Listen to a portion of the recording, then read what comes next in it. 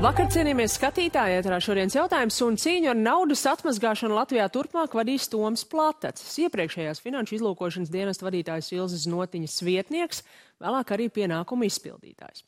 Kāpēc parlaments atbalstījis tuvu Znotiņas līdzgaitnieku, ja viņu pašu par spīti uzvarēja konkursā, matā tomēr neapstiprināja, pārmetot, ka cīnoties, lai Latviju neiekļauj tā dēvētajā finanšu sektora pelēkajā sarakstā, iebraukts otrā, pārspīlēts uzraudzības grāvī. Un kādu pienesumu šī jautājuma risināšanai nesusi parlamentārās izmeklēšanas komisija? To šovakar jautāšu tās priekšsēdētājiem Vilim Krištopanam no Latvijas pirmajā vietā. Labvakar! Labvakar! Un studijā arī komisijas deputāts Edmundu Jurēvicu no Jaunās vienotības. Labvakar! Labvakar! Kad šodien izskanēja debatēs par Tomu Plataci, jā, pieredzējis, kompetents, bet strādājis roku rokā ar Ilzi Znotiņu, respektīvi pēc būtības apmēram tas pats, ko iepriekšējā Saeima neapstiprināja, tagad apstiprināja.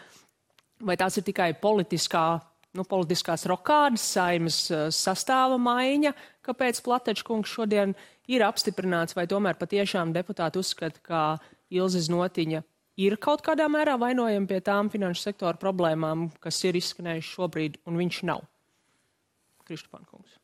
Mēs bijām pret, un es biju pret, jo vairākas reizes mēs uzklausījām Plataču kungu. Viņš ir ļoti talantīgs ierēdnis, acīm redzot, viņš taisīs lielu karjeru, bet principiāli mūsu pretēji nostāja gandrīz visos jautājumos.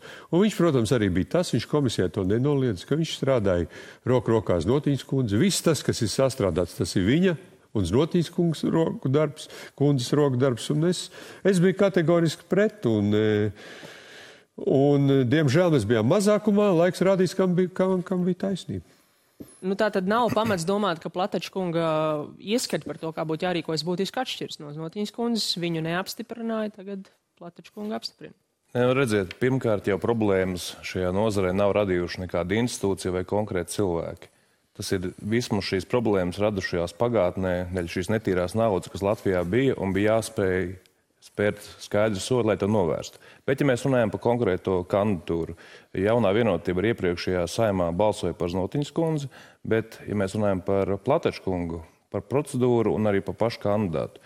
Procedūra, es domāju, bija ļoti pareiza, bija atklāts konkurss, kurā varēja pieteikties cilvēki, un arī atlases komisijā bija gan valsts drošības dienesta pārstāvi, gan tā skaitā darba devēja pārstāvi, un viņš ieguva visaugstāko novērtējumu. Mans skatījums, ka viņš tiešām ir ļoti kvalitatīvs cilvēks, arī mūsu izmeklēšanas komisijā viņš piedalījās, un es uzskatu, ka viņam tas redzējums ir ļoti balansēts.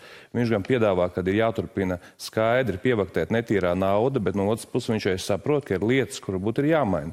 Tā kā es uzskatu, ka Platačs kungs ir ar ļoti labu reputāciju, atbilstošu izglītību, un būs labs vadītājs. Konkursu iepriekš uzvarēja arī Znotiņas kundze, un tad ir jautājums, vecā Saeima būtu noraidījusi arī šo kandidatūru, jūs esat? Man grūti pateikt, bet mēs esam bijuši konsekventi, un man arī šajā Saeimā šodienas balsojumā bija labi tas, ka pēc būtības ne tikai pozīcija balsoja par, bet liela daļa opozīcija atbalstīja Platača kunga kandidatūru. Jurēvics kungs minēja, ka ne jau Znotiņas kundze vai kāda konkrēta institūcija būtu vainojama pie tām problēmām, kas šobrīd ir nosauktas, un ja mēs skatāmies tajā komisijas ziņojumā, tur, piemēram, atšķirībā no Zolitūdas traģēdijas, šīs izmeklēšanas komisijas ziņojumi tiešām nav nosauktas politiski atbildīgas vai kā citādi atbildīgas amatpersonas, vai tas, kas tur ir rakstīts, ļauj secināt, norādīt tieši uz Znotiņas kundzi, ka viņa ir tā atbildīgā? Redziet, pirmkārt, komisija apstiprināja ziņojumu uz 103 lapām, kur ir 8 priekšlikumi. Tur ir daudz vēl secinājumu.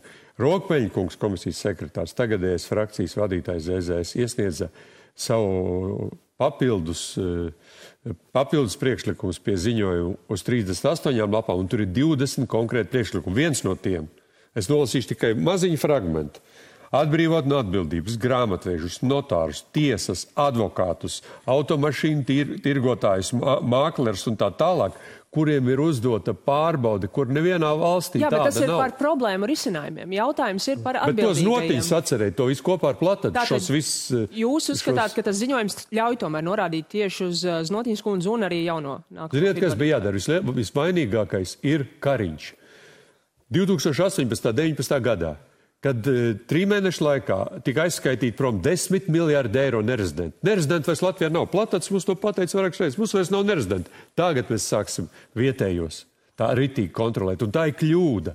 Vietējiem jāļauj dzīvot. Pirms mēs ejam uz priekšu, atbildiet par to, ka Kariņš vainīgs. Es jau neesmu pārsteigts, ka šovakar arī Kariņa Levita režīms tiek izskanēts tādā vēstures kontekstā, bet es gribētu teikt otrādāk. Tieši Kariņa kungs kā premjers bija tas, kur vadībā tika novērsts tas, ka Latvija netiek iekļaut šajā pelēkajā sarakstā. Un ja Latvija šajā sarakstā būtu iekļaut, mums būtu milzīgas negatīvas sekas, un to ir jāsaprot. Par to jau šķiet nav tādas šaubu. muļķības, kas visu laiku tiek, kā saka, klišejas. Tas taču ir arī šajā komisijas ziņojumā. Jā, bet to varēja visu pabeigt pirms 4 gadiem šo stāstu, jo nerezidenti mums vairs nav Kiprā, Maltā, Igaunijā, joprojām ir daudz vairāk. Kiprā ir 30% nerezidentu. Viņi arī bija kandidāti uz melno sarakstu. Jūs pieminējāt Mums vispār vairs nav nerezidenti. Mums pirms 4 gadiem Kariņam vajadzēja aizbraukt uz Vašingtonu un uz Frankfurtu un pateikt, viss, mums vairs nav nerezidenti, beidzam šo teroru pret Latvijas valsti, beidzam viņu uzskatīt par naudas atmazgātāju. Krištopanu, jūs pieminējāt šos rosinājumus no Rokpeņa kunga puses, skatoties, kas tur ir rakstīts, jāsaka, ka šis patiešām šķiet pat tāds izsvērtāks un niansētāks nekā šis kopējais komisijas ziņojums, un tur ir pieminēts, ka vajadzētu atjaunot Latvijai statusu reģionālais finanšu centrus un arī statusu tilts starp austrumiem un rietumiem. Tur, protams, ir piebilde, nerunājot par sankcijām pakļautām valstīm, bet vai tieši šis domāšana tilts starp austrumiem un rietumiem mūs nenovērt līdz tai vietai, kur mēs sākām šo finanšu? Redziet, tur arī mūs Latvija noveda šī ilūzija, ka mēs būsim kaut kāds tilts starp Eiropu un Krieviju. Tur šī ideja, ka mēs varēsim šo naudu skalot Latvijā un tā mēs kļūsim bagāti, noved pie šīs problēmas. Rokpeņa kungs saka, izņemot sankcionētās valsts. Tas, ko es varu minēt, tiešām salīdzinājumā varbūt ar kopējo gala ziņojumu vai priekšsēdētāji bijušās komisijas vadīšanas stila Rokpeņa kungs tiešām piegāja pragmatiskāk, lai es arī varbūt nepiekrītu visiem viņa secinājumiem, bet daļa no tā ir jādara. Bet to, ko es gribu teikt, nevajag jaukt divas lietas. Manuprāt, ir būtiski mums visiem uzsvērt to, ka šis finanšu kapitālā tirgus reforma bija nepieciešama, un ja būtu šis melnais saraksts, būtu liels sekas, bet tas neizslēdz to, ka šobrīd, ka mēs daudzas lietas esam sakārtojuši, ko arī teica starp citu Platacis kungs, ka situācijā, ka ir uzlabojusies mūsu starptautiskā reputācija, mēs varam šīs skrūves lēnām laist vaļā.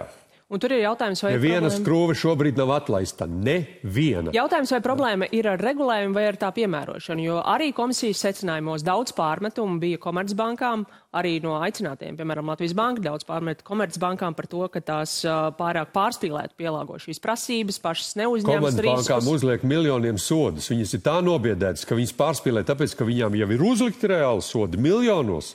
Praktiski par neko. Bet, ja mēs runājam par finansu eksportu, tā ir katastrofa. Es katram deputātam šodien aizsūtīju Paiderkunga pētījumu, kas bija dienas biznesā. Mēs esam nobraukuši lejā, mums ir mīnus kaut kāda 80%, Lietuvai 250% pieaugums. Kas viņa nodarbs naudas mazgāšanu? Vienkārši Latvijas finanses pakalpojumi ir aizgājuši uz Lietuvu. Jūs vadījāt komisiju, jūs piekrītat tam gala ziņojumam? Jo vienalga, kuru punktu no secinājumiem es lasu, jūs sakat, tas tur tā jārunā. Es piekrītu gala ziņojumam, un es gribētu, lai visi šie 8 gala ziņojuma punkti un 20 Rokpeņa punkti kaut viens tiktu sākts realizēt. Kaut viens. Šo ziņojumu nav lasījis ne Reirs, ne Ašerādens, ne Evika Siliņa. Viņi nelasa. To jūs, protams, nezināt. To jūs nezināt. Mēs varam pajautāt, vai, piemēram, Finanšu ministrija, kurai ir daudz, kas tajos secinājumos uzdots tieši Finanšu ministrijai kaut ko tagad labot, ir kāds lasījis to ziņojumu, ņems vērā? Neapšaubām pat ar šādiem dokumentiem iepazīstās gan ministrijas, gan ministri, bet tas, ko es gribu teikt, ka šobrīd arī gan finanšu ministrs, gan it īpaši budžeta komisijas vadītājs Jānis Reirs strādā daudz būtiskākām lietām saistībā ar šo banku milzīgo peļņu un arī šo slogu uz kredītņēmējiem. Es domāju, šis pats šobrīd ir būtiskāk, nevis kaut kādas tādas lietas, tādas pārspīlētas lietas, kas tiek uzpūstas, bet tas nenozīmē, ka neapšaubām ir konkrētas lietas, kas ir jāuzlabo, un to arī gan Platacis kungs ir teicis, gan Latvijas banka, ka viņi skaidrs sekos līdz skatīsies, kas ir tās veids, lai nedaudz pieregulētu situāciju, bet pats pamats, ko arī teica Latvijas banka, lai Latvijā uzlabotu šo situāciju finanšu tirgu, ir savs banku konkurence, kas mums Latvijā trūkst. Bet es gribētu jums pārjautāt, jūs teicāt, pat šādus dokumentus lasa Finanšu ministrija, Tas priekš viņiem skaitās pat tāds dokuments. Parlamentārās izmeklēšanas komisija ir viens no demokrātijas instrumentiem. Neapšaubām, bet viens no demokrātijas lietām man arī šādam ziņojumam ir nepiekrist. Es kā komisijas loceklis šī ziņojuma balsoju pret. Es balsoju pret, iesniedzu arī savus atsevišķās domas, jo es uzskatīju, ka pēc būtības komisija jau sākotnēji bija paredzēta izgāšanās, jo nosaukumā mēs redzam, bija mēģinājumi iejaukties gan tekošās izmeklēšanās, gan pēc būtības apstrīdēt to, ka mums vispār bija nepieciešams cīnīties, lai mēs netiekam iekšā šajā melnajā sarakstā. Tā ir demokrātija. Šo es gribētu pieminēt. Ja mēs pastamies uz to nosaukumu, ir tiešām garš komisijas nosaukums. Tur pieminēta PNB banka, ABLV banka, Baltic International banka, un sākumā arī tika solīts tāds plašs iztaujājamo saraksts. Šleserkungs gan Latvijas radio kolēģiem. Šeit cilvēks, kas visu nobloķēja. Gan Latvijas radio kolēģiem, gan mums teica, ko aicinās. Mēs noklausīsimies, ko viņš teica, un tad paklausīsimies, ko jūs atbildēsiet. Nāksies aicināt Skandināvijas banku īpašniekus uz Latviju un pratināt. Un mums būs jāaicina un jāpratina arī bijušais NATO ģenerāls sekretārs Rasmussens, kurš ir bijis šīs bankas padomē. Jūs viņu aicināsiet uz šajieni? Protams, ja viņam nāksies braukt, tāpatās arī Vācijas izlūkdienesta vadītājs, kas arī bijis saistīts ar šo banku, un iespējams arī pats Guseļņikovs gribēs liecināt saistībā ar šo bankas izlaupīšanu. Jūs domājat, viņi brauks? Likums paredz, ja gadījumā kāds neierodas, tad Latvijas prokuratūra var griezties citas valsts prokuratūrā un nodrošināt, lai citas valsts attiecīgā iestāde nodrošina konkrētā cilvēka ierašanos.